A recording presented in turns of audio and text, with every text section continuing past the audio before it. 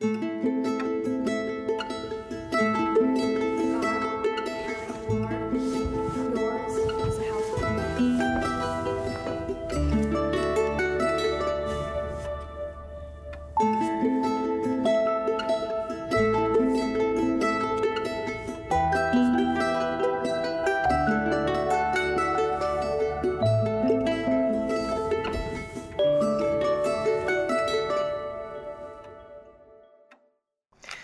morning. We are delighted that you have decided to spend another Sabbath with us as we continue to discuss the book of Ephesians. Today, we get to probably the most well-known passage in that whole epistle.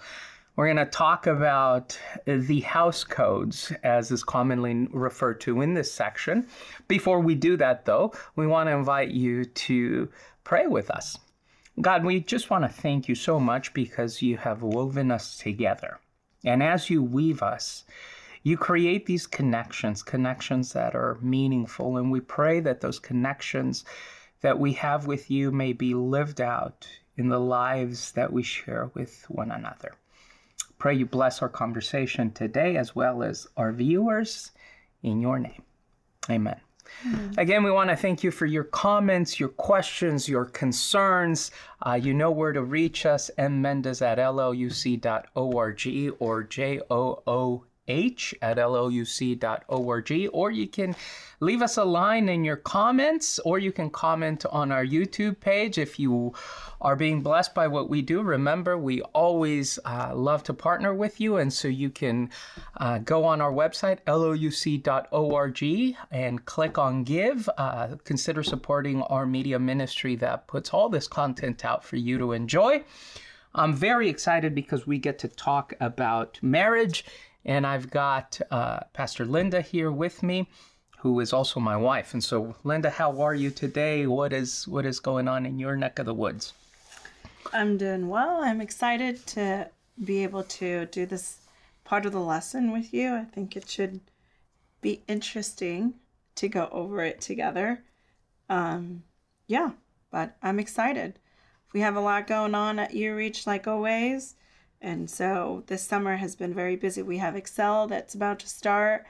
You guys have seen us outside of church recruiting. And we're excited.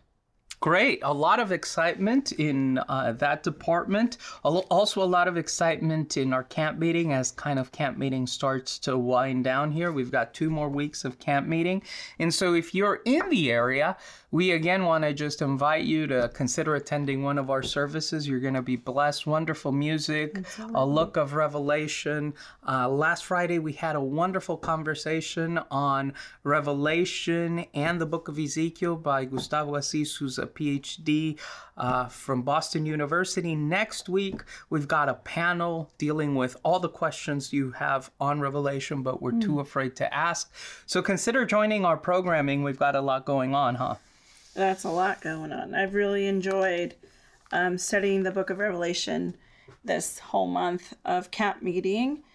Obviously, Friday nights are my favorites. I get to put the boys to bed and tune in online and watch the programming. And so that's been delightful to see Revelation from a different standpoint. It's been incredible. It's been incredible to inhabit these conversations. I want to invite all of you, if you haven't checked out Jeffrey Rosario's presentation, not from last Friday. Last Friday was fantastic, but 2 Fridays ago, it is really, really worthwhile watching. You can find that on our YouTube page. A lot of you have been asking, how do we get there? You go LOUC/YouTube, you get on our YouTube page, and instead of clicking on the tab for videos, you click on the tab where it says live, and you'll see everything from Friday. So hopefully that answers some of the questions that I've received over the past 2 weeks. Ephesians chapter 5, Paul begins this particular passage trying to ground us in love, and Pastor Philip and I talked about that this last week. And now we are moved into what these scholars call the house codes. Roman relationships and Roman society was built on this very intricate system of codes. And so they tried to codify relationships, Lynn. At the head of the hierarchy was the paterfamilias, the man of the house, followed then by the domina, or the free Roman wife of the paterfamilias, then the kids, and also obviously you would have the slaves. And Roman relationships kind of were codified in this way because for Rome, what was very important was the city or the state, the empire. And so they felt that if you could codify the relationships and attain order within your nuclear family, then you could have order throughout the empire. And here Paul takes some of that language, and like he's been doing throughout the book of Ephesians, he decides to switch it, to flip it on his head, and introduces this concept that would have been foreign in the Greco-Roman world, which is the idea of submission. Submission. I don't want to say that's a foreign thing to me either, but sometimes it is hard to read this and to apply it to our times now, because it would seem foreign, right, with what we've studied and our level of education and everything else, that we would just submit. But it was foreign to them then, but they adapted. And so, we adapt now. I think even though the word submit sometimes seems scary, when you really dive into the chapter and you realize what he's talking about, you realize that it doesn't have to be that scary, the word submission. Really, what comes with it is a big benefit. In marriage as in our communities. Yeah, absolutely. I think you're referring to probably the most oft quoted verse in this chapter, which is verse 22. Wives, submit yourselves to your husbands as you do to the Lord. For the husband is the head of the wife, as Christ is the head of the church, his body, of which he is Savior. And a lot of people have taken that particular passage, those two verses, 522 and 523, out of context, and they've created this theology. We call it headship theology. And now I think we need to be open and honest and candid about who we are. We read this text with our own biases. We are both egalitarian in our understanding of Scripture. That is to say that we believe that God created men and women to hold equal position and equal authority. There are friends and brethren within the Christian church that are complementarian, which believe that God created us for specific functions. And one of those functions is that the man is to lead the house and the church. And so we've had, I know, a lot of debate, particularly in our own faith tradition, but in traditions around Christianity, about if the man is the head of the church, then what role does the woman have? And this has been a text that is often being used to promote this idea of headship, that the man is the head of the household, just as Christ is the head of the church.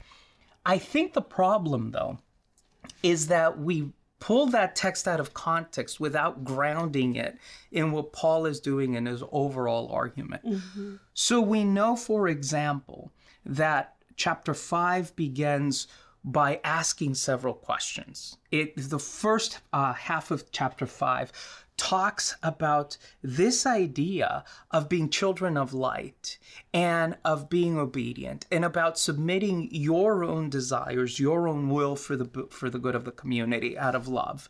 And then he moves on to say, and the way you gauge if you are on mission or you're not having mission drift is you look at the fruit. Mm. And so for Paul, he's very utilitarian, isn't he, in the sense that he says, let's see what structures you're creating. And if there are structures that align with what God has in plan for his church, then those structures are going to be successful. And so we measure them by the fruit. And I know, for example, there's been times in 15 years of ministry where I've benefited greatly from having colleagues that are women, God-inspired and spiritually powerful women that have allowed me to see the whole of the Gospel Commission from a different perspective. So I think it's important to ground the argument in the overall narrative and to kind of see that for Paul, the measure, or as we say in English, the proof is in the pudding. Mm-hmm. If the fruit is good, then the process is good. Correct. I mean, as you mentioned a bit, he starts chapter 5 by saying, Christ God forgave you. Follow God's example, right? Mm-hmm.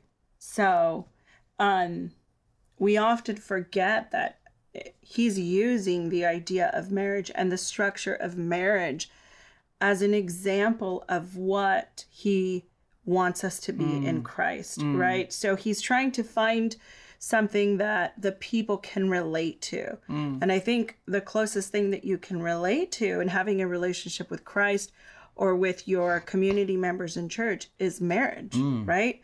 Because the person that you are the closest to, you should be the closest to, is your spouse. And that person challenges you in different ways. And it is there that you discover how to love patiently, kindly, respectfully, and all these other things that we should be bringing into our relationship with our community and into our relationship with Christ, right? And so I think that's one of the things that we often forget, that Paul's using marriage as an example, as a base to say, listen, you guys are doing marriage, right? And it's a strong thing in this culture. So let's use that as an example of the type of relationships that you guys should have with Christ and with each other. And that's what I love about Paul, Lynn. I love the fact that Paul is grounded in the language of his time. So he uses these structures and these frameworks that already existed. We started by talking about these house codes that every citizen of the Roman world would have recognized. And so he uses that so that the language is similar, so that we say in scholarly circles, he collapses the distance between himself and the society that he's looking at. But he doesn't just collapse the distance. He takes these ideas and recasts them. So not only does chapter 5 begin by saying the proof is in the pudding, verse 21, that is almost never read, talks not just about the submission that the wife is to have to the husband. It talks about the submission that the husband is to have for the wife. And so we almost always forget that Paul's conversation on marriage always begins with this idea of mutual submission. And submission is going to look different, I think Paul is trying to say. But it starts with this principle of mutual submission. Again, to use this analogy where Paul is pushing us to, I found and there's been a lot of research done within Christian communities and Christian families. And this isn't a knock on our complementarian brothers and sisters, but it's, I think, a reality that has to be wrestled with. That faith communities that have an overtly patriarchal structure to them are often more abusive. And the research is out there. So you guys can look at a Christianity Today. Barna, there's been a lot of research done on this particular issue, that overtly patriarchal religious structures tend to be more abusive than more egalitarian structures. And I think that's because the moment that you begin to see your partner as less than, it's very easy then to begin to justify abuse. Correct. And Ellen G. White talks about that too in The Adventist Home. She says, in light of what we've just read, why is this following counsel so important to remember? It says, if the husband is a coarse, rough, boisterous, egotistical, harsh, and overbearing man, let him never utter the word that the husband is the head of the house and the head of the wife, and that she must submit to him in everything, for he is not the Lord, and he is not the husband in the true significance of the term. And as I read that, I was like, wow. Preach it, Auntie. Yes, preach it.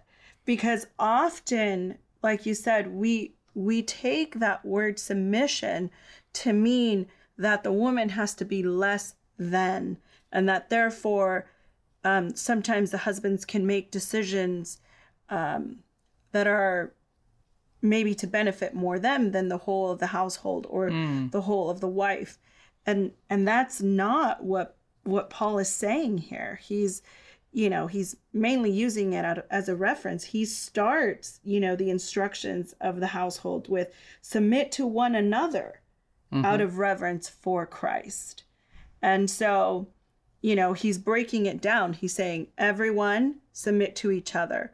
And now I'm going to talk about the husbands, the wives, the children, the slaves, and so forth. But his overall narrative for that was that, as church members, as a body of Christ, we could learn how to submit to each other. If as your wife, as the person that is to love you the most, if I can't submit to your needs, to your wants, if I can't take them into consideration, how will I do that for someone in my community? And I think we often in the church, particularly groups that are really, really highly conservative, we tend to say, well, we can't let society into the church.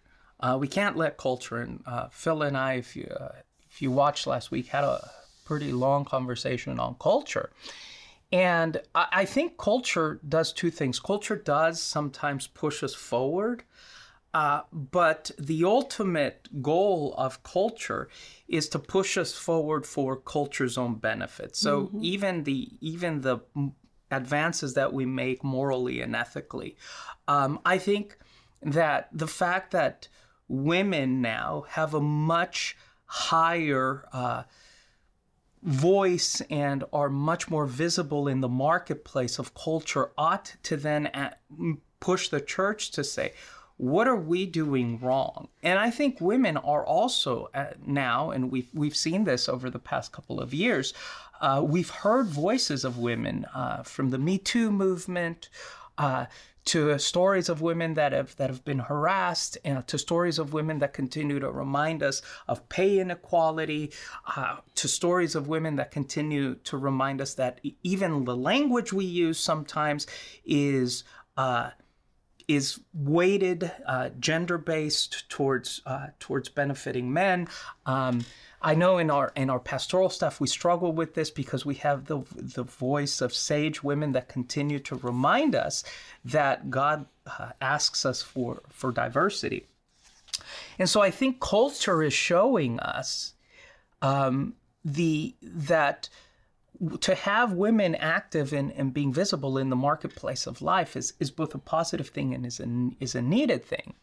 Now, what I find really fascinating is that the first section here that we always quote would have not been shocking to people reading it in the first century. Wives, submit yourselves to your husband. That's kind of the MO. That's the Sitzen Leben, as they would say. That's life. Yeah. Submit your husbands in everything. That's life. It's not like Paul is giving us this new high ethical or moral thing that we ought to aspire to. Women understood, even free Roman women that were citizens and wealthy, that offered patronage to the church, understood that their position within Greco-Roman society was subservient to that of the husband. So Paul isn't saying anything new. But then, here's where Paul is revolutionary. Husbands, love your wives just as Christ loved the church and gave himself up for her. And I almost want to invite us, Lynn, to go back and try to hear these words in their original setting. Here you're reading this in Ephesus, and Paul starts, women, submit yourselves to your husbands in everything. And people would have said, duh. Yeah, that's life. And then he would have said, but wait a second, lest you forget, husbands, love your wives as Christ loved the church. And that would have been really shocking, because the responsibility of the man towards his wife and his family in the Roman world was minimal. In an honor-shame society, it was just to safeguard the honor of the family and the name of the family. Love and all of these other things were kind of these ideas that weren't really prevalent. It was, like we said, it was an honor-shame society. Yeah, I don't... you remember one of your mentors, Charles Steele, when we would be reading the Bible in class and we would come to something shocking or that he thought was shocking, he would stop and he would make a noise. I can imagine the people of that time hearing these words and going, like, what is happening right now? This is not, this is not what we're used to being told, that we have to love our wives just as Christ has loved the church, to give ourselves up for her, to her. I can't imagine men receiving that in that time as something that was like, oh yeah, that makes sense. Let's do that. Especially when you put it into context of what that means. It almost seems like there's more responsibility on the husband more so than the wife, right? Because if you are to love your wife as Christ loved the church, the implications of that are huge, right? How did Christ love the church? Well, he died. He gave his life up for the church. Therefore, that means that Christ put himself last. And so Paul's telling the man here, he's telling husbands, like, listen, you have to give yourself up for the sake of your wife. And that, when you put it in that context, I can imagine it must have been something hard for them to hear. Yeah. Yeah, and that's, I think, what would have stopped everyone in their tracks. Because, yes, Paul is trying to collapse the distance between society and the church. And yes, society can drive us forward in some moments, and we've talked about some instances where women have become more prevalent. But I think now the church's responsibility, just like back then, was to be revolutionary in telling society that's not enough. That's not our drive to oppress and to subjugate one another is so present in us that what Paul is actually doing is he's inviting the powerful person in this relationship, and within the context of the Greco-Roman world, much like it is today. The reality is there is a disparity between men and women. And so Paul is saying, you that are privileged, you that are in power, your responsibility far supersedes the responsibility of the other party. And so a lot of times when we read this simply from a complementarian perspective and we're trying to tell women, hey, you need to submit yourself, we forget, I think, what you so artfully said, which is the responsibility for the man is higher because the man has more privilege. He can leverage more influence. And because of that, Paul isn't talking about egalitarianism. Paul is talking about equity, where he says, women, fulfill the relationship or the picture, the idea that society has for you. Men, because you have more influence, you have to go above and beyond. Because in the end, Paul is looking for equity.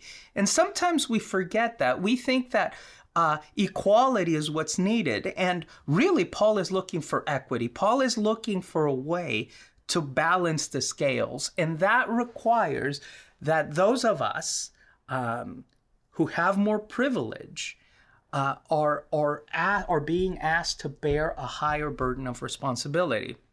And that can be more privilege with gender. So we'll speak to people who enter a room, and because they're men, we immediately have a different reality, right? We our voice is more heard. We are seen. You talk about this a lot of the time. When a man is outspoken, a man is referred to as decisive. When a woman is a good leader, when a woman is outspoken, she's seen as problematic. And so we need to be conscientious about the fact that when we enter a room, there is a power dynamic already at play. And Paul is saying, those of you who have more responsibility because of their gender, I'm going to say it, friends, because of their race and ethnicity. It's not this, there are some ethnicities that carry more power inherently than others because of their socioeconomic status, because of their educational level. The people that have more influence are asked to bear a higher burden of responsibility in these social relationships that we inhabit within the church. And that's why Paul is using the structure of marriage to tell the people, hey, listen, like, we're not doing it right. And if we are to grow as a church, if we are to be fruitful as a church, we need to stop seeing the structure of the church as we have seen it so far, because Christ has come and he's changed all that, right? And so he makes all these assimilations of marriage so that as a church we can understand. I mean, he loves, it says Christ loved the church as his bride, right? And so as a husband, you are to love me as your bride. That means that the way that you do things, if you are to love me as you love Christ and I'm your bride, and, you know, the way that you do things towards me are not going to be in a way to make me feel less than, right? It will make the things that you do, the decisions that you make will be done to uplift me, to, and if we are to take that same model and apply it to the church, then how do I do that to our church members, to the people in my community? Do I make decisions from a selfish point of view, from a, well, no, this is what I believe? Or do we make them from a standpoint of, what does Christ want of me? And if Christ loved the church so much that he gave its life, then what should I do as a follower of Christ, right? Not only in my marriage, but in my church. Yeah. And it all starts, I think, with mutual submission. Correct. And we need to remember something that Paul does all the time. Paul is going to take us from what we know to what we don't know, from what is to what ought to be. So this is a clear-cut example of this. He does this, by the way, all the other times. If you go to chapter 6, he's going to talk about children, right? And the expectation for the children is lower. It's simply descriptive. And then he says, fathers, and he places this expectation on fathers that wouldn't have been had in the Greco-Roman world. From the known, from what is to what ought to be. Then he talks about slaves, what is. And he gives a description about what slavery was in the Greco-Roman world. But then he says, and masters. And so the expectation for masters is completely new. And so I want us to remember what Paul is doing here. He creates these doublings, these 3 sets of doublings, where the relationship by de facto is unequal. Within the Greco-Roman world, husbands, wives, fathers, children, masters, slaves. And the first section, he's descriptive. This is what it is. This is how it works. But lest you forget, we're not just Roman society. We're called to be something better. So you, as having more power, more inherent power within the relationship, this is your expectation. And so he pushes us from what is to the ideal. So the ideal is for husbands, because again, throughout history, we have had more inherent influence to do something, and you mentioned it. We are to love our spouses like Christ loved the church. Richard Niebuhr, who you know I love to read, talks about the ideal ethical standard for the Christian. And he says that the ideal ethical standard for the Christian is almost unreachable. You know, we think that the ideal ethical standard is love your neighbor as you love yourself. Mm-hmm. Niebuhr says, no. Jesus calls us to even a higher ideal. Love each other as I have loved you. Mm. And the way in which Christ loved us was completely selfless. He put the needs of those whom he loved above his own needs. And so when we ask, okay, well, what is this idea? How does Christ love the church? This is the same kind of Niebuhr ethical standard that is so hard to achieve, because basically he's telling husbands in a highly patriarchal world, you are to privilege your wife above yourself. And let's face it, that didn't come natural to Greeks and Romans 2,000 years ago. It still doesn't come natural to us. In a world in which women comprise the majority of the labor force, women are still paid less than men. And there are some expectations, right? When we had our boys, I wasn't expected to stay home. You were expected to stay home. And so you had to juggle your career, your call, motherhood, the house, keeping up with the house. And the question often is, well, why do men kind of in their careers, why do men always tend to climb the career ladder quicker? Well, the reason is because we're not expected to juggle all these things. I always say, when I take the boys out, people look at me like I'm a superhero. Yes. If I go and do a grocery run with the boys, people look at me like I'm the greatest thing on earth. And so those expectations, lest we forget, are very much real today. Yeah. Or even, we've had this happen within our own families when it's, will you ask Miguel to babysit the kids? And my response is always, why would he babysit his kids? Mm. They are his kids. He shouldn't have to babysit them. Mm. Those are his responsibilities. Mm. We often place, like you said, these different expectations and on what the roles should be. And Paul's coming and he's just basically almost flattening that curve, right? That imbalance. He's saying, listen, it's always been like this. Government over households, men over women. He's saying, guess what? You're all now on the same level, on the same curve. There is no one or the other. It's almost like without having to say, he's saying it, right? It's submit, wives, submit to your husbands. And then the next verse, like you said, he's saying, but husbands, love your wives. So he's saying that you've thought really has meant submit, be greater than, actually means, husband, it's your responsibility to put your wife above yourself, to love her as you would love yourself, if not more. And so he's flipping these paradigms that people thought and saying, wait a second, what you thought was should not be, right? Yeah.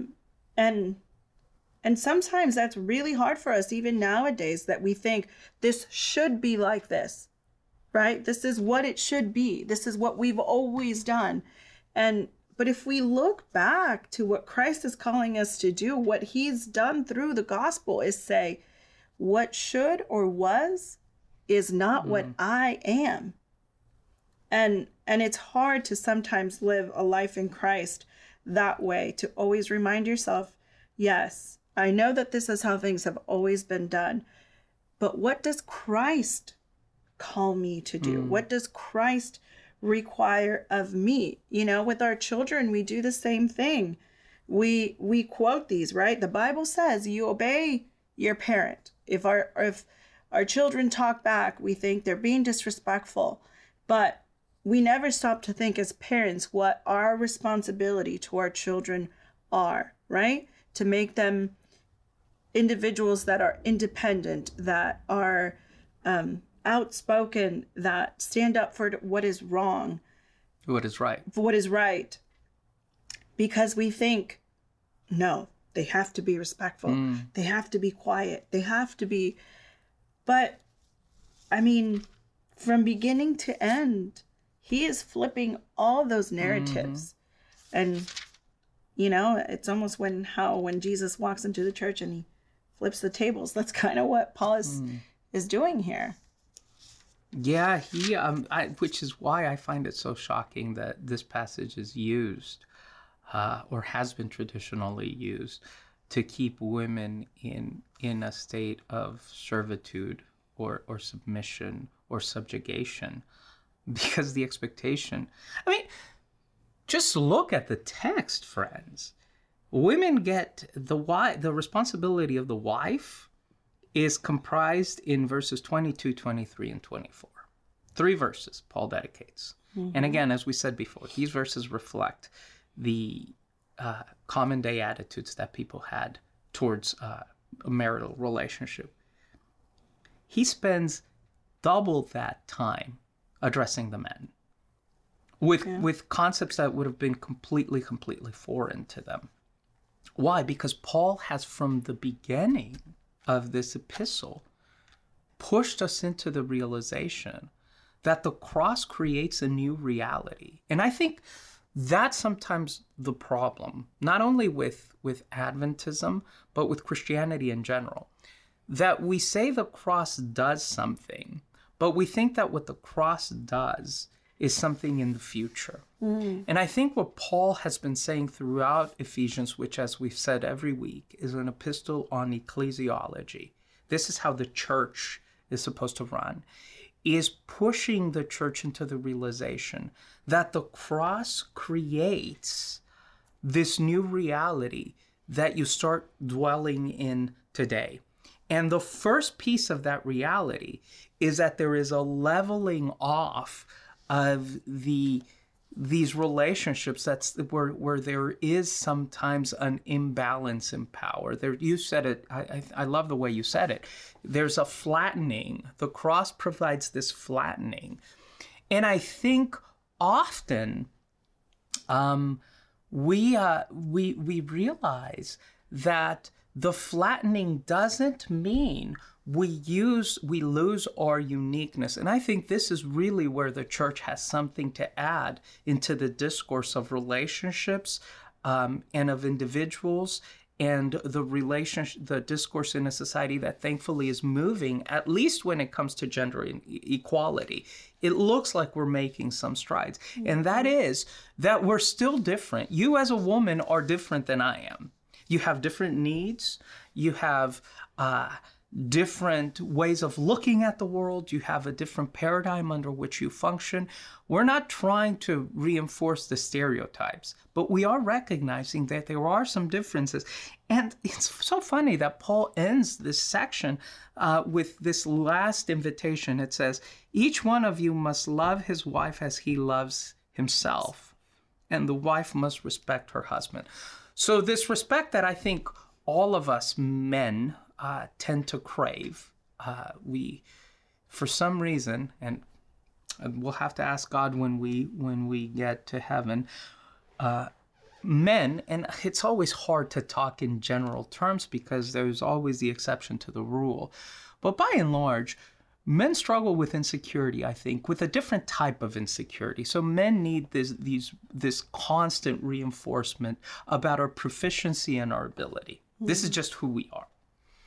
And so this thing that we crave, right, this admiration and these words of affirmation as it pertains to our ability and our proficiency, Paul says, yeah, women, wives, give that to your husbands.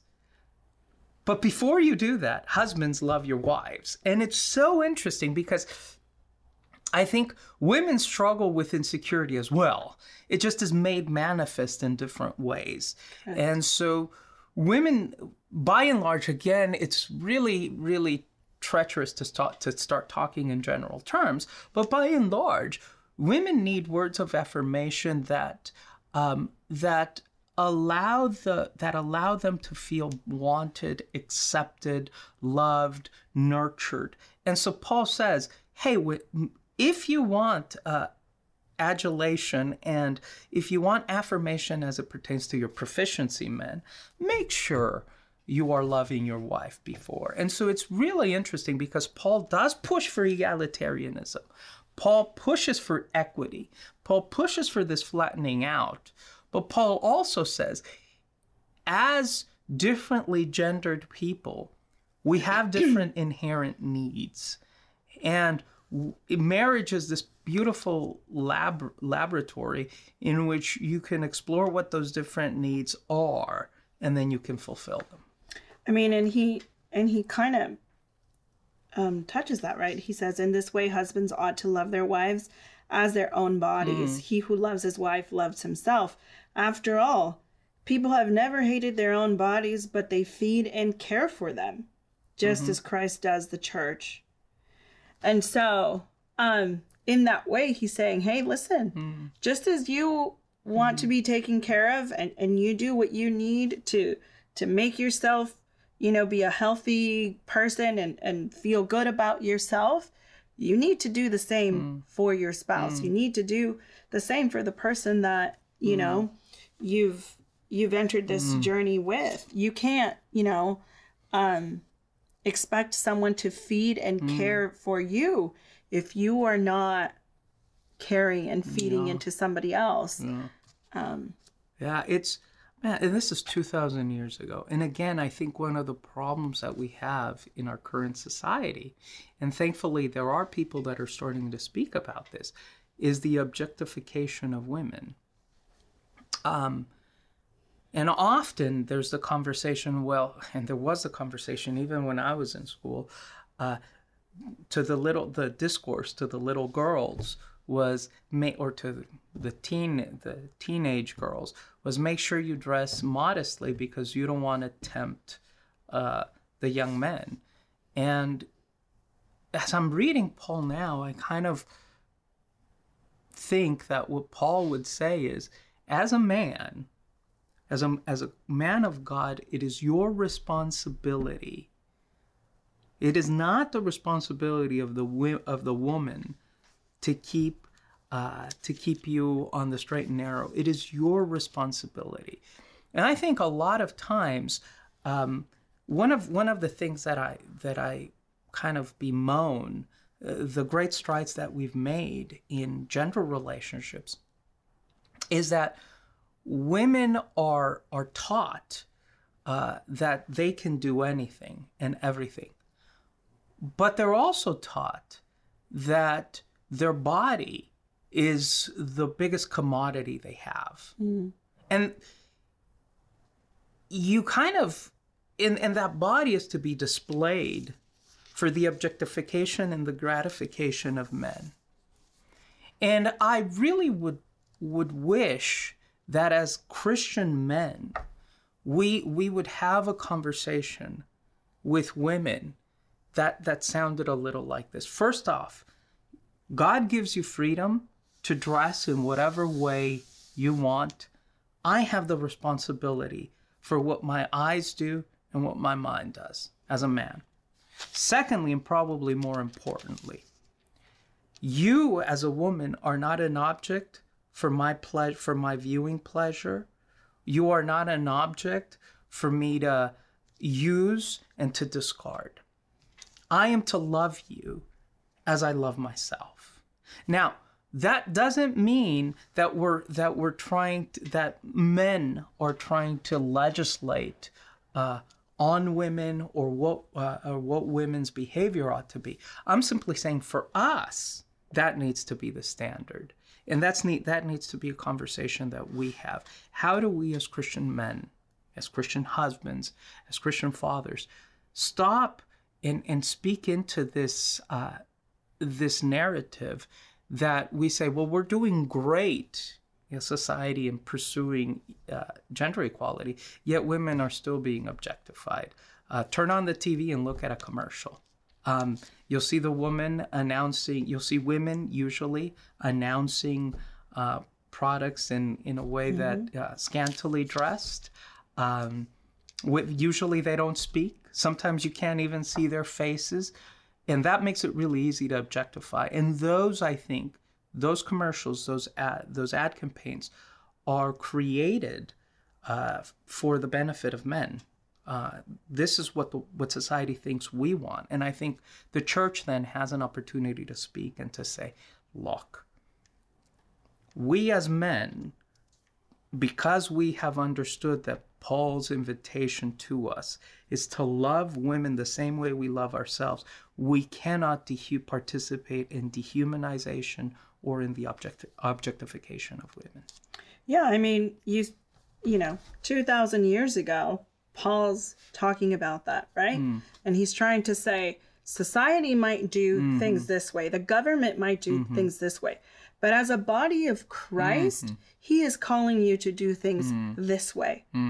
And sometimes it is, you know, sad that 2,000 years later, our society is not only doing the same, but as a body of Christ, we are still operating under the same expectations that women are less than, children are less than, and that every decision that we should make in our church or in our community should be one that men get to make, and that, you know, and it's almost as if we read this and we miss what Paul's trying to tell us, that, you know, when you commit to Christ, when you get to know Christ, you no longer see people or your spouse or the people that you love the most as less than. Your mentality shifts from what is best for me to what would be best for them. And that's not always easy to do, right? Obviously, you and I are married.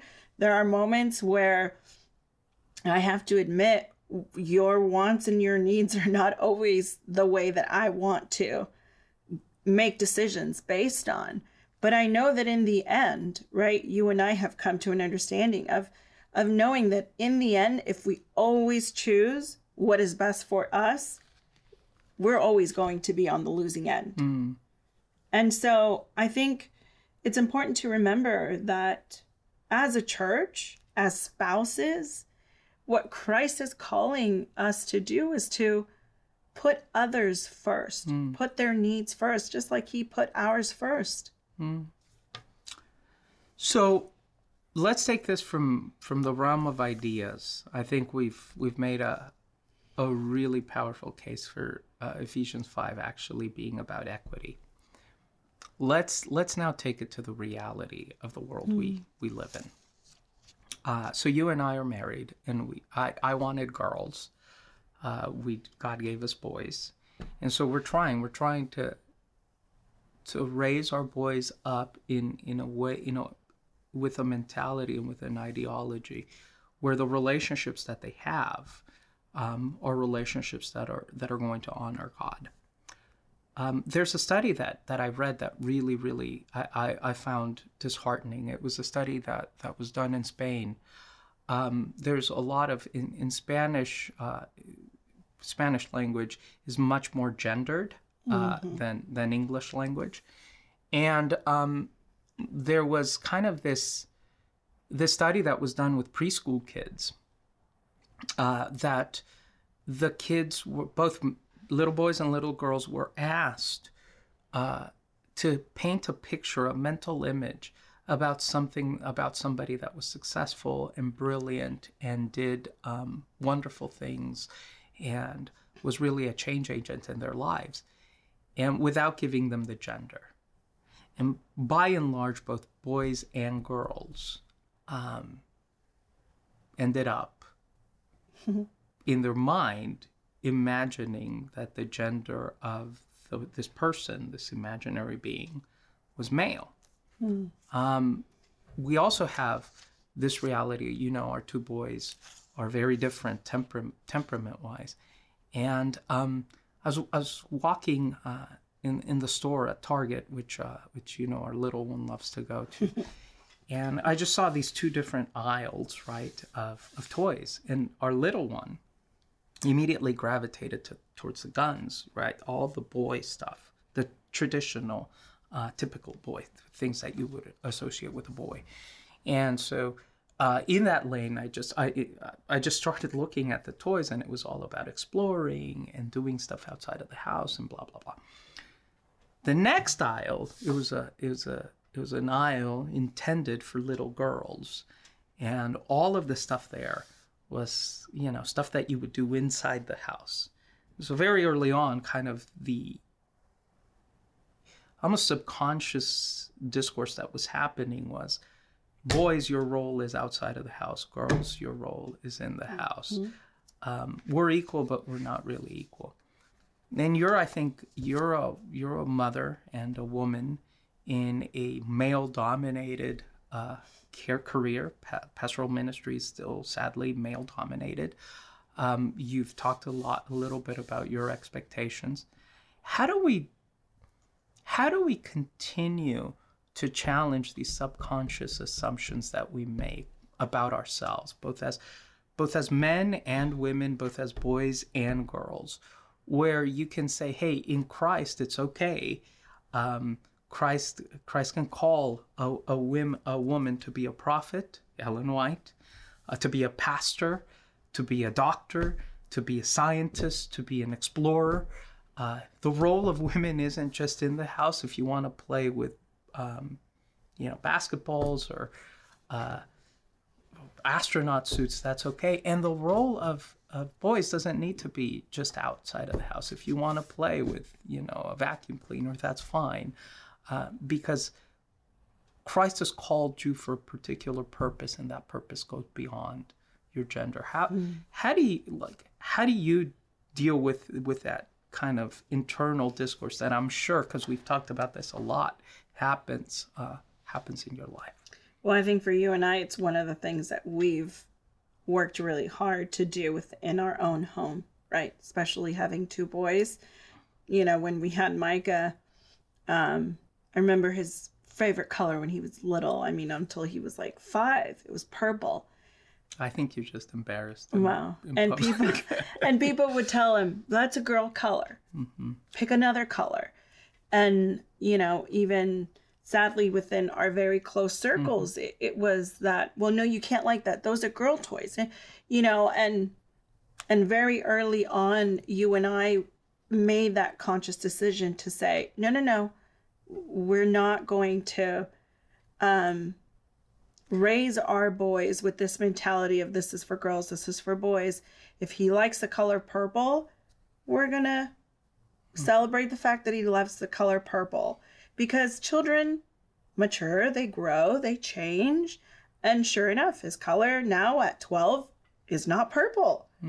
And by the way, it's not that it would be bad if it is purple. Correct. Right? No, but I think because we've allowed both of our boys to have this safe place at home where we've taught them that not just mom cooks and washes the dishes and folds the clothes and irons, but that they see dad also, iron clothes and feed them when mom's at work. Not cooking though. Dad does not cook. Notice I said feed them. Yeah, yes, I feed them, but I do not cook. And things like that. We've made a conscious effort, and it's a constant work on both of our ends, because that there's days that I come home and I feel extremely guilty that I wasn't able to cook a home cooked meal every night at home, because that's what I was taught that as a woman I had to do. And it's been hard for me to let go of those things. I mean, there's, times where it's like, hey, I need you to pick up the kids because I'm working late. And it's like, well, I'm working late. And there's this, and we've learned to compromise. And I think our boys have seen that. One of the greatest things for me was a couple of weeks ago, somebody asked Micah what he wanted to be when he grew up. And he said, I want to be a pastor. And he said, but I want to be a pastor like my mom. And it wasn't that he was saying, not like you, but I think in our home, we've created an atmosphere where we've shown our boys that both of our ministries are equal and impactful, and that your work is not greater, my work is not greater, and that they can do it whichever way. And I think for us nowadays, the way we change that is by beginning with the people that we have closest to us, right? That's what he's calling the people of the church then. He's saying, start with your spouses, start with your children. And so I think that's how we start changing the paradigm. That's a great word, Lynn. And to understand that the paradigms are there to function until they don't function anymore. Correct. Within the hierarchy of pastoral ministry, kind of what I do is more traditional, and it also consciously or subconsciously it has more weight because it's more visible, right? And I was just so pleased when our son said, I want to be like mom, because I think we're trying to say that the flattening out has to be modeled in the church. And that's going to require a shift in the things in our perspectives of what we think is valuable. Right. Well, we are way out of time, friends. I'm going to pray, and we are going to see you next week. Join with me in a word of prayer. God, thank you for Paul. Thank you for pushing us beyond society's vision for us, for something even greater. Thank you for Jesus. Thank you for the cross that levels all playing fields. We pray in your name. Amen. Amen. Have a wonderful week. Go out and love someone. If you are a man and cannot cook like me, maybe order something good for your spouse today. We'll see you next week.